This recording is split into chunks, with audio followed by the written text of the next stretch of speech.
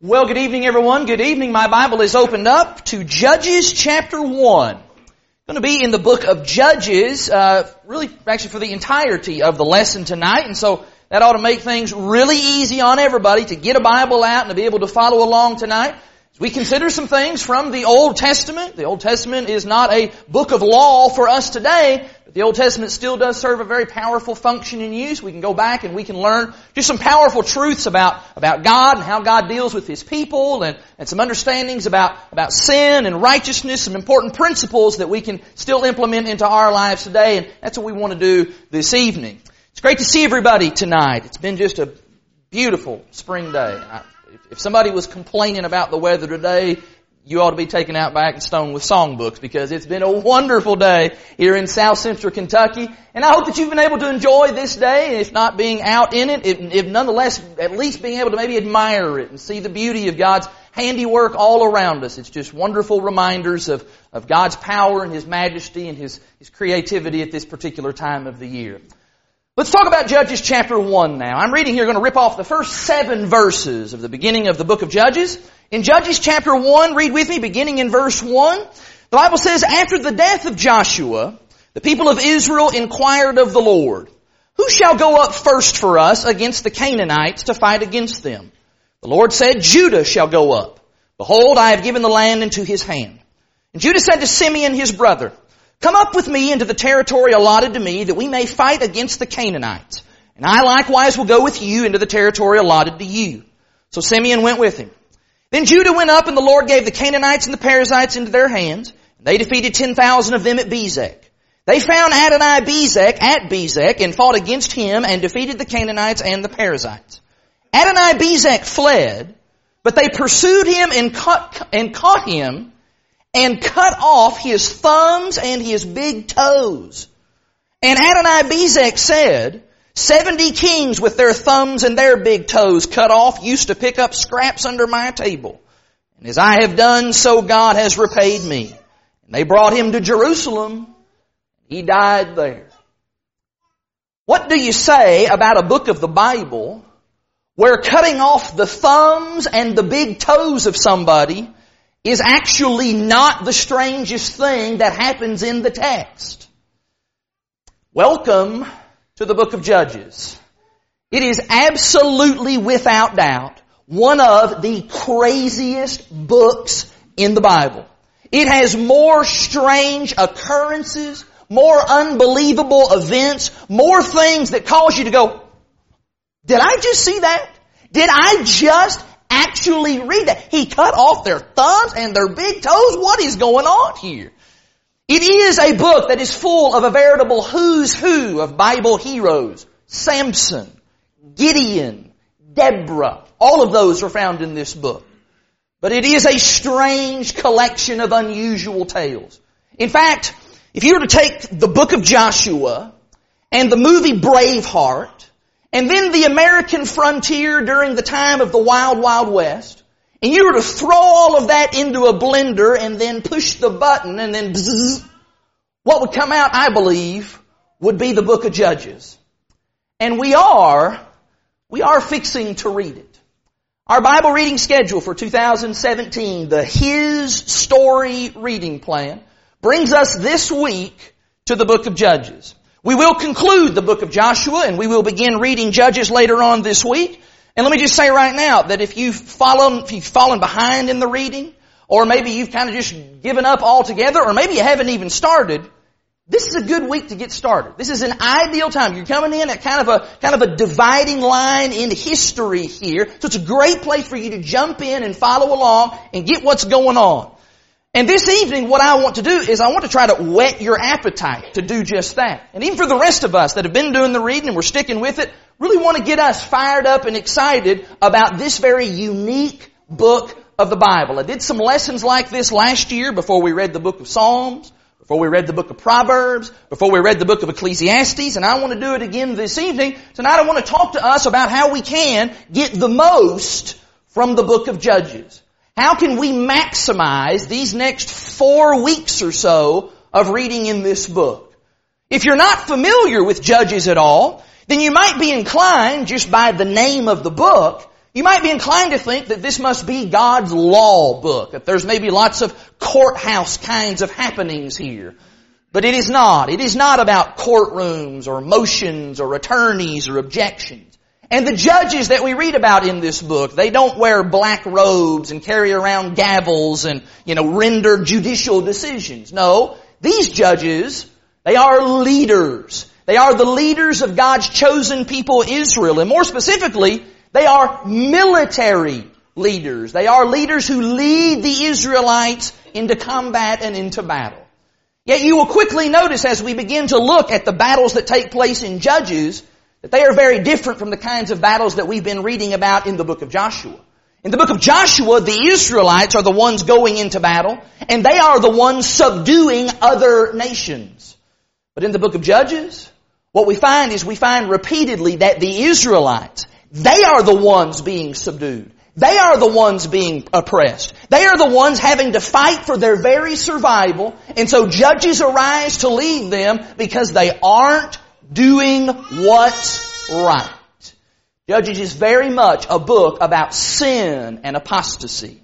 But it is also a book about repentance and victory.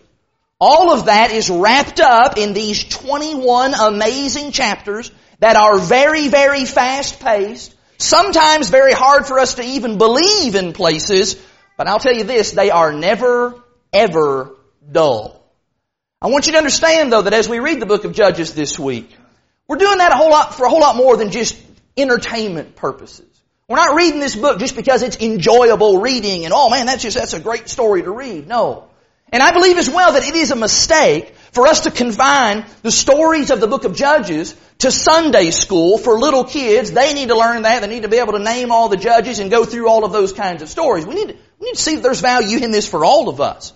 What we're trying to do in Judges, in fact, what we're trying to do with this entire Bible reading program this year is to think hard and think long about how we can grow closer to God. That's why it is called His story. We want to know Him. We want to understand Him. We want to understand God's ways. And I believe that if we read Judges right, then this book will help us to accomplish those very goals. Perhaps maybe like no other book in the Old Testament, this book has the potential to help us to know the Lord in an unprecedented kind of way. And so this evening I want to talk to you about some of the things that you will get from reading the book of Judges. Many times when I talk about Bible reading, I try to always talk about the benefits of Bible reading. What kind of good things do we get out of that? And this evening we are going to notice some of the things that we're going to get out of reading the book of Judges. Some of the big ideas, some of the major themes that this book has in store for its readers, and hopefully those readers include us. And the very first of those themes, the very first of those things that you're going to get, and this actually may be the most important of all, is that when you read the book of Judges, you just cannot help but be impressed with the faithfulness of God. God's faithfulness is on grand display in the book of Judges. I want you to imagine, if you will, imagine that you have a neighbor. And it's not like a neighbor that's, like kind of a stranger to you. I mean, this is a good neighbor. It's a neighbor that you would call a friend. And this neighbor comes to your house and they knock on the door and they say, hey, doing a project at my house, I need a hammer. Can I borrow your hammer? And you say, yeah, sure, anytime. Here, take my hammer. He takes your hammer home. He breaks your hammer. And then to make matters worse, he doesn't offer to fix it, to repair it, to make good on it, to pay you back for it. Nope. Just, you're left with a bum hammer. A couple days later, he comes back knocking on your door. Hey, can I borrow your socket wrenches? Working on something over here. Need some socket wrenches. Okay, why not? Sure, be glad to let you borrow. Borrows your socket wrenches. Never returns them. A few days later, knocking on the door again. Hey, can you loan me your cordless drill? All I got's these little hand screws. I need a cordless drill. Sure, fine. Here's my cordless drill. Takes it home. Breaks that too. Doesn't offer to pay for it. Doesn't offer to fix that. At some point, when he stops by the next time and says, hey, can I borrow your power saw? At some point, you're going to say, no, I'm sorry. I'm drawing a line right here. Can't help you anymore. And that is exactly what happens whenever people abuse or misuse your trust. Whenever they abuse or misuse your goodwill. At some point we feel, alright, I gotta draw a line right here, no more of this. Yet in the book of Judges, what we're going to see is we're going to see how God's grace and God's mercy and God's patience, it outruns and it outweighs anything that any human could ever do. Because this book just talks and it majors in God's continual kindness, God's continued faithfulness, even when the neighbor keeps breaking his tools. Over and over again in the book of Judges, we find God forgiving His people and then delivering His people. Forgiving His people, delivering His people over and over again. In fact, I believe that is the main thing. That is the primary takeaway that we ought to get whenever we read anything in the book of Judges. And maybe the best place for us to see that is in chapter 2. Would you look in chapter 2? Because right here near the beginning of the book, the writer of Judges gives us this little summary to kind of give us a heads up as to what we're going to get into. In Judges chapter 2, read with me beginning in verse 11.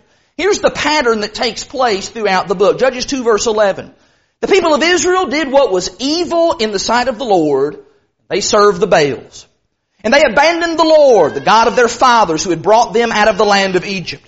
They went after other gods from among the gods of the peoples who were around them, and they bowed down to them, and they provoked the Lord to anger. They abandoned the Lord, and they served the Baals and the Ashtaroth. The Ashtaroth was considered to be kind of the female companion of Baal. Verse 14. So the anger of the Lord was kindled against Israel. He gave them over to plunderers who plundered them. He sold them into the hand of their surrounding enemies so that they could no longer withstand their enemies. Whenever they marched out, the hand of the Lord was against them for harm. As the Lord had warned and as the Lord had sworn to them, they were in terrible distress. Then, verse 16, then the Lord raised up judges who saved them out of the hand of those who plundered them. Yet they did not listen to their judges, for they whored after other gods and bowed down to them. They soon turned aside from the way in which their fathers had walked, who had obeyed the commandments of the Lord, and they did not do so. Whenever the Lord raised up judges for them, the Lord was with the judge, and He saved them from the hand of their enemies all the days of the judge. For the Lord was moved to pity by their groaning, because of those who afflicted and oppressed them. That right there that is the cycle all throughout the book of Judges. Israel sins. Usually it's something to do with idols. Israel is then oppressed by a foreign power, by a foreign enemy. Israel then, after a period of time, sometimes actually after several years, they finally kind of come to their senses and they begin to cry out to the Lord, cry out to Him in repentance. God then sees their pity, moves with compassion towards them, and raises up a deliverer, raises up a judge. Israel is then saved as by the merciful and mighty hand of God. Afterwards, Israel then enjoys a period of peace in the land. Things seem to be going really well, but then they go right back to sin. They go right back to idolatry, and the cycle repeats itself again and again and again. God's people in the book of Judges will not remain faithful to Him. In fact, one writer put it this way. He said that the judges are often able to rally the people to a short-term success, but the judges are unable to permanently change the people's hearts from apostasy. We're going to read this book. And by the time we get to, chapter 10, you're probably going to be thinking, enough. God, enough of these people. Why do you put up with these people? These are wicked people. How about you get rid of these people and get some people who really do care about you and love you and do want to serve you? I've had it with these folks. Yet the theme of Judges 2 verse 1 is going to ring with power. Look at Judges 2 verse 1. Now the angel of the Lord went up from Gilgal to Bochum, and he said, I brought you up from Egypt and brought you into the land that I swore to give your fathers. Notice this. I said, I will never break my covenant with you. That's what this book is all about. I believe you certainly would do well to be able to maybe remember that cycle of the judges. Teach that to your children. Usually in our Bible classes, we try to teach that cycle to our kids. And you would probably benefit as well from being able to remember all of the names of all of the various judges. That would be great. But that's not the main reason that we're reading this book. We are reading Judges so that we can be impressed with God's steadfast love, God's long suffering, God's great faithfulness that He demonstrates toward His people. And that's important because think about us today. A huge component of our walk with God, a huge component of our trust in God, is the Lord's promise that He said there in chapter 2 and verse 1. That I will never break my covenant with my people. That's true today just as it was back then. Where we come to the place, and we need to get to the place in our own Christian walk, where we come to understand that even when I stumble, even when I fail the Lord, even when I sin, God still loves me. God still cares for me. And if I will repent, God's assurance is that He will welcome me back into His home. Judges drives that point home just in spades. And if you have ever thought to yourself at any point in your life that God was about to just give up on you, if you have ever thought that your sin was just so great that God was liable to just kick you out of the house and never let you back in, if ever you have told yourself, I just don't think God could ever forgive me. I know how bad of things I've done. I just can't imagine God would forgive me. Then my friend, this is your book. Come read Judges, because it is arguably the greatest testament to the faithfulness of God in Scripture. It is also, secondly, a book that majors in courage. And if you will read Judges, I believe that you will be inspired to be more courageous. I believe everybody admires courage. That's such a noble quality. And I'd like to think that everybody desires to have courage, or at least have more courage. Courage is quite simply the ability to do the right thing when it is hard to do the right thing. And if there is anything that the people of God today could use more of, it's courage. Because while I believe that we usually know the right thing to do, it's not a knowledge problem, it's not a head problem. Usually it's a failure in the heart. It's a heart problem. We know the right thing, but we're weak in our heart. We are afraid. We lack the courage to actually follow through and do the right things. So where do you go? Where do you go to get you some courage? Go down to the store and pick up a big old bottle of courage. Get on courage.com and put some courage into your basket there and check out, and voila, now you 25% more courage in your life. That's not where you get courage. What I want to suggest to you is that you can get a good dose of courage by reading this book, the book of Judges. Judges has example after example after example of people who demonstrated great courage. And when we read of people who demonstrate great courage, whether it's in the Bible or we read about something in the news about, somebody who did some heroic and courageous act, what does that do for us? That inspires courage in us. It encourages, it puts courage into us. And the neat thing about the book of Judges is that the people who demonstrated courage throughout this book, they're not like extraordinary, incredible, superhero type people. No, they're just regular Joes and regular Janes like you and I. Like, for example, in Judges 4. Look in Judges 4, verse 1. Judges 4, verse 1. The people of Israel again did what was evil in the sight of the Lord after Ehud died. The Lord sold them into the hand of Jabin, king of Canaan, who reigned in Hazor. The commander of his army was Sisera, who lived in Harosheth Haggayim. Practice that all afternoon. Then the people of Israel cried out to the Lord for help, for he had 900 chariots of iron, and he oppressed the people of Israel cruelly for 20 years. Just a terrible king, causing just terrible problems for the people of Israel. What are they going to do? Verse 4. Now Deborah, a prophetess, the wife of Lapidoth, was judging Israel at that time. Now, usually, the judges are men. And usually they are military men who have been trained in combat. But it would seem that Deborah lived during a time when there weren't any courageous men to lead Israel into battle. And so what'd she do? She leads the people into battle. She is the one who exercises great courage. If you're a woman, I hope that does inspire you. We'll see that again. Look in chapter 6.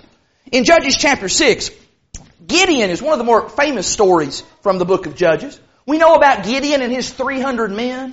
And we read that story and we teach that story to our kids and we just marvel at that. Wow, what courage and what faith he must have had to be able to fight against the Midianites with only 300 men. But what we forget is that when we first meet Gideon, he's not this big courageous guy. Look in Judges 6 verse 11.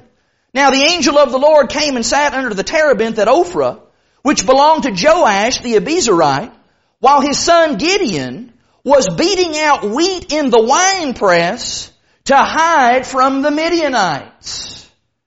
Yeah, that doesn't really look like Mr. Courage to me. Here's a guy, he's hiding. He's hiding out in the winepress.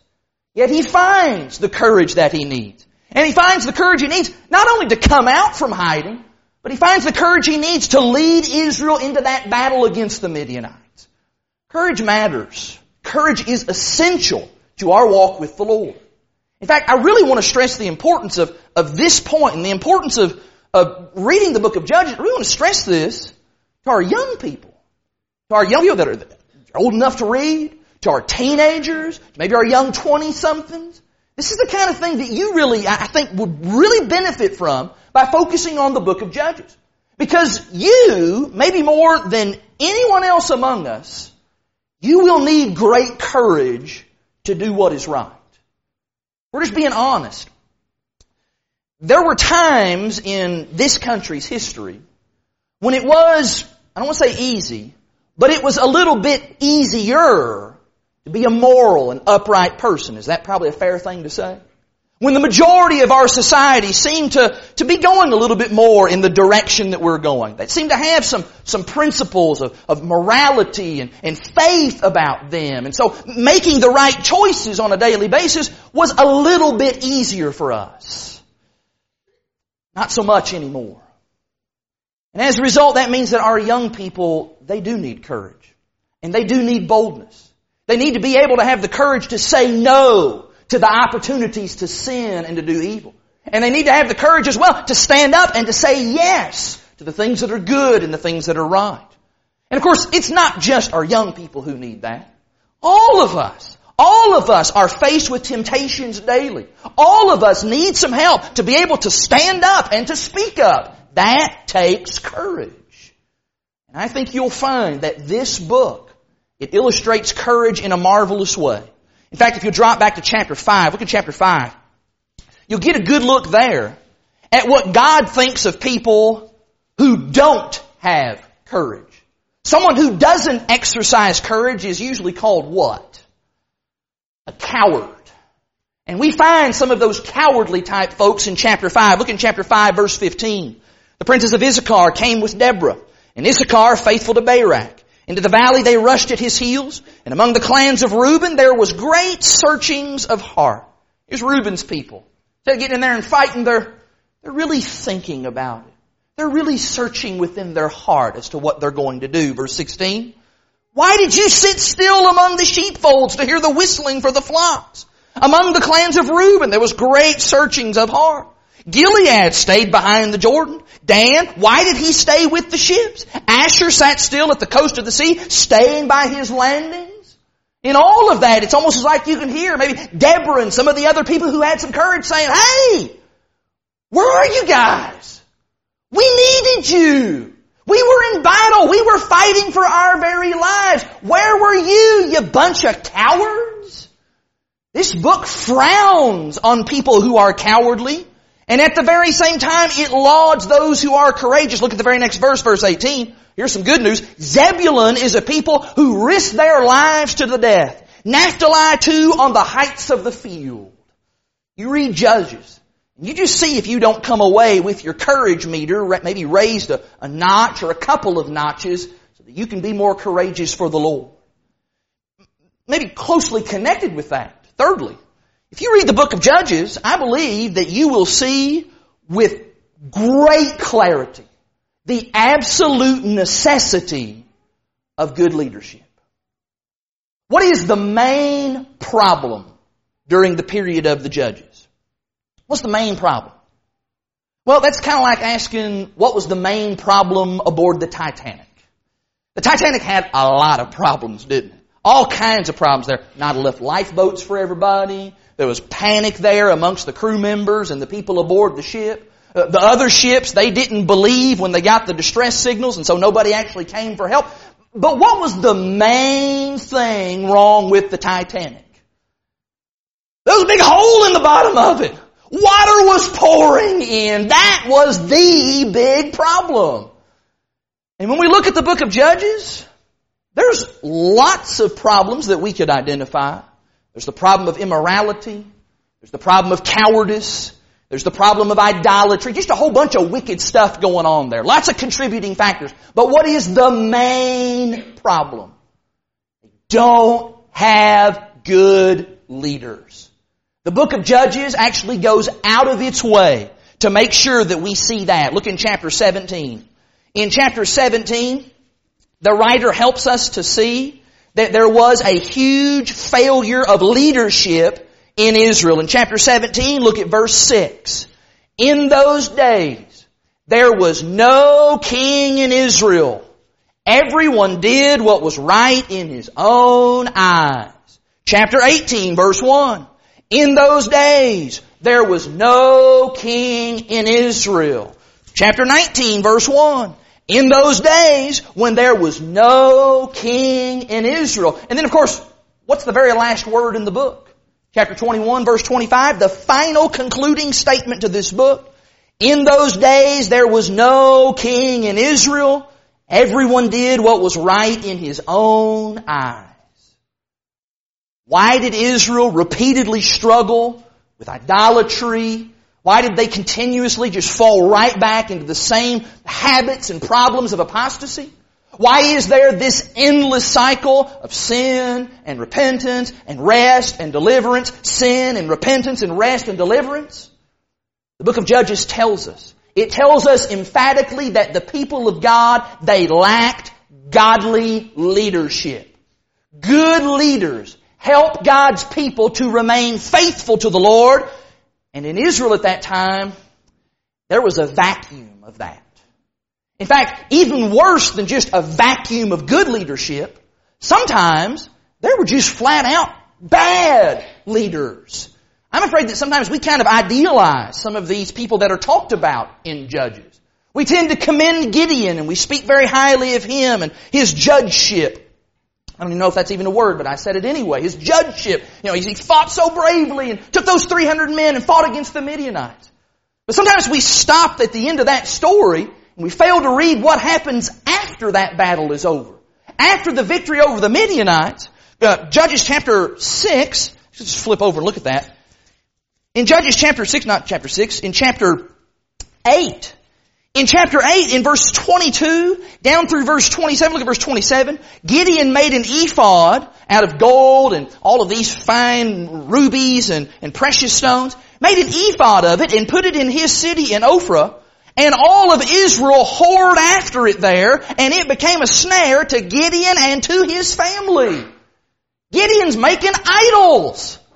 What in the world? What happened? Here was a guy who was a good leader, who's now devolved to become a bad leader. And after Gideon, the judges just get progressively worse. Abimelech, Jephthah, that guy's story makes my skin crawl. Samson, it just gets worse and worse and worse. And by the time we get to some of those later chapters in Judges, we're going to be asking, where is a godly man? Where is a godly man who will stand up? Who will rise to the occasion, who will be a person who will be bold enough to shake Israel out of its spiritual apostasy, who will step up and who will say, we're taking all these idols, we're putting them over, we're burning these things, we're not doing that ever again, we're going to serve God from now on. Where's that guy? He's nowhere to be found.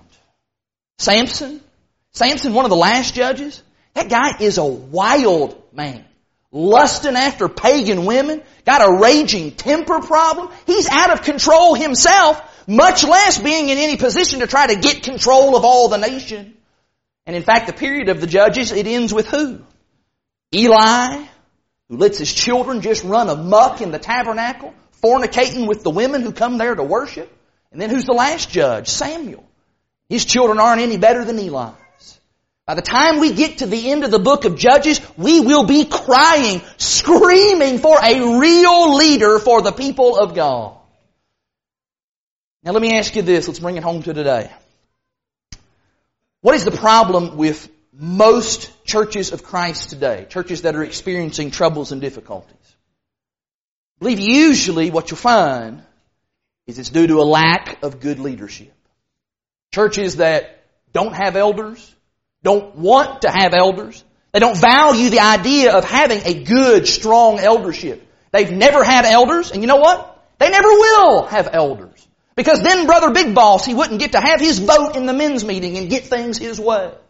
Or churches who maybe do have elders, but those elders are leading the flock astray.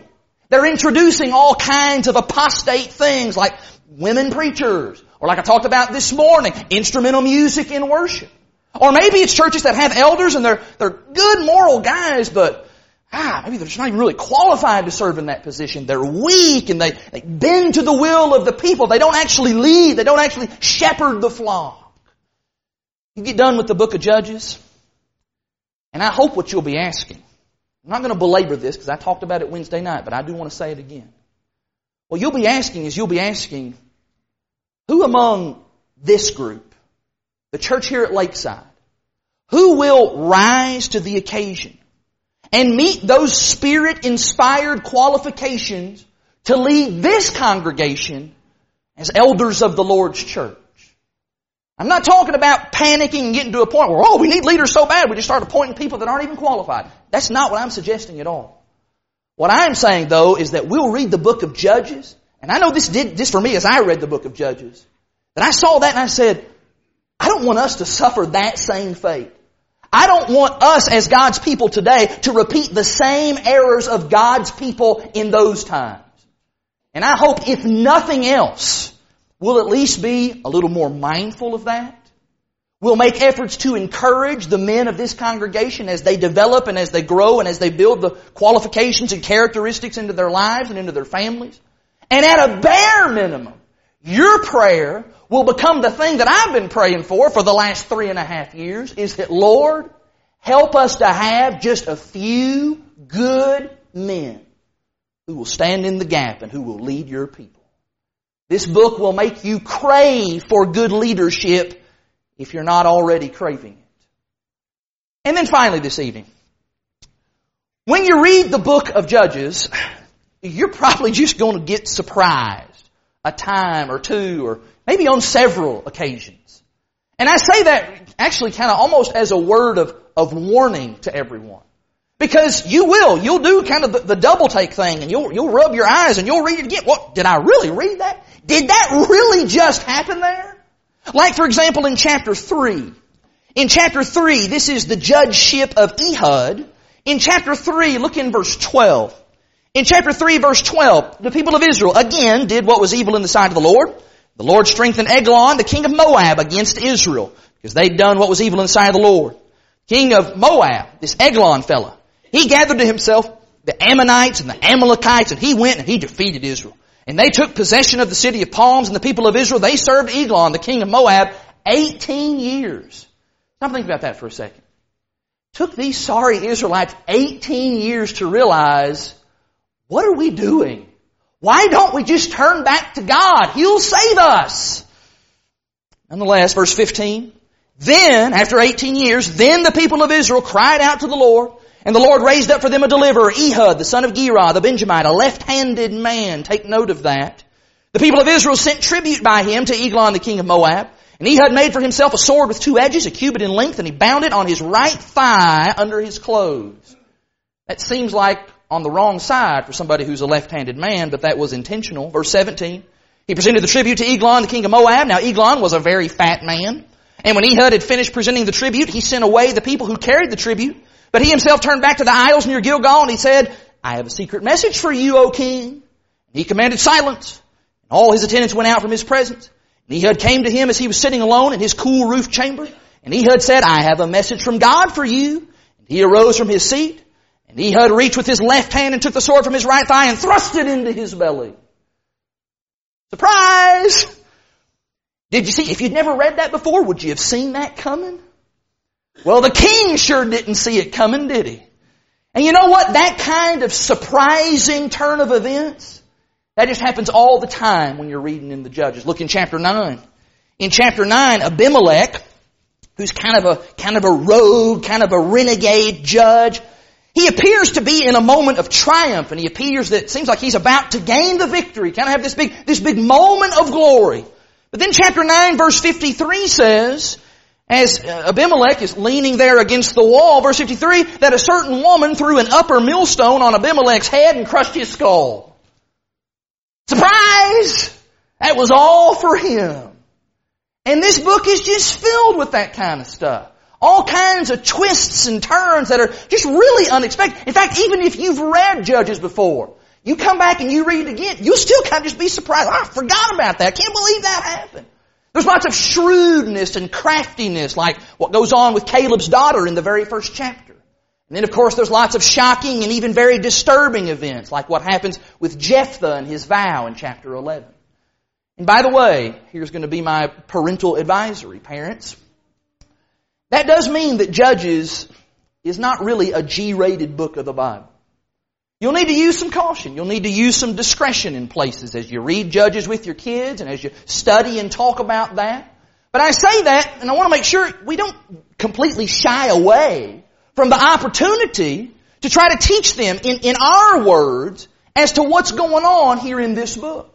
You know, I would much rather Tiffany and I, as Hattie gets older and as she's able to start to understand some of these things, I'd rather she and I be the ones to teach her about murder and lust and fornication and lying and idolatry and all the things that are going on in the book of Judges than to allow them out there, the world, to get to teach her about all of that stuff.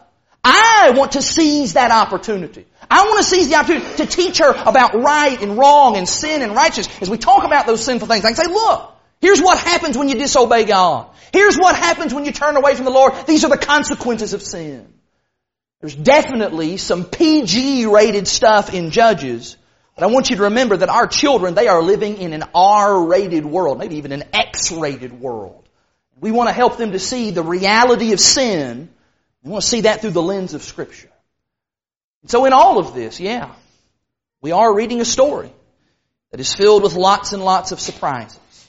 And I think that is very appropriate as we consider the work of God. And that is kind of the goal with this reading schedule. The subtitle here is His Story, God's Work Through the Israelites. Trying to pay attention to what God is doing in all these things. And what we find that God often does work in very surprising ways. And God often does use very surprising people. There's lots of surprises in Judges.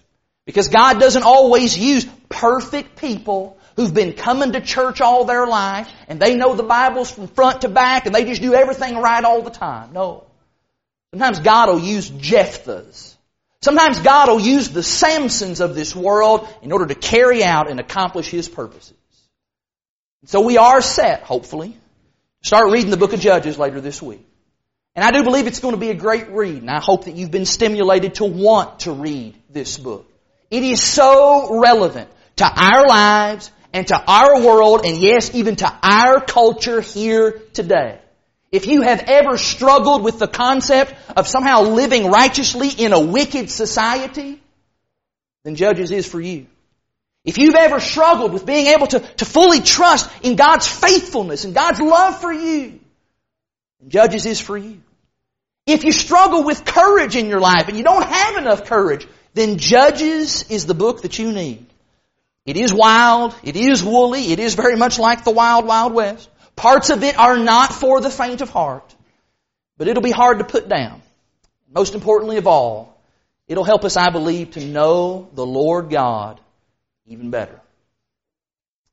Now, as we extend the invitation of Jesus Christ, let me lean upon that first point that we made about the faithfulness of God. You understand that the reason that the world is even standing right now, the reason that you are alive and breathing and sitting in this building listening to me talk right now, is because of the faithfulness of God. That's how much He loves you. That's how much He cares about you. Particularly if you're not living right, if you're not living faithfully for Him. He is patient and He is long-suffering because He desires you to give Him your heart, to give Him your life, and to submit to Him and His will. Don't be like the Israelites. Don't be those kinds of people who just shout out for God, whenever, things are going really, really bad. Lord, help me now. No. Be the kind of person who decides, I'm going to serve the Lord every day. If things are going well, I'm going to serve the Lord. If things aren't going well, I'm going to serve the Lord. This evening you have the opportunity to make that commitment. If you've never become a Christian, you have the opportunity tonight to put Jesus Christ on in baptism. If you'll confess your faith in Jesus as God's Son, if you're willing to repent and turn from sin, then this evening we would just be so honored, and it'd be our privilege. Take you back there, that pool of water, and immerse you in and under that water for the forgiveness of your sins. That's how the Bible says a person becomes a Christian. If you are a Christian, brother or sister, boy, I sure hope you're not trying to live like the people lived during the time of the judges. Living through that cycle of sin a little bit and just come back to the Lord and then go back right back into sin. Let's don't be those kinds of people. Let's be people who are committed, people who are faithful, people who take seriously our God. We love Him and we serve Him and we give Him just the service of our lives. If you're not doing that tonight, then brother or sister, we'll pray with you and we'll encourage you and help you in whatever way that we can so that we can all serve the Lord and all be with Him in heaven someday. If you're subject to the invitation, if you're ready to act on that invitation, I want you to do that right now while we stand and while we sing.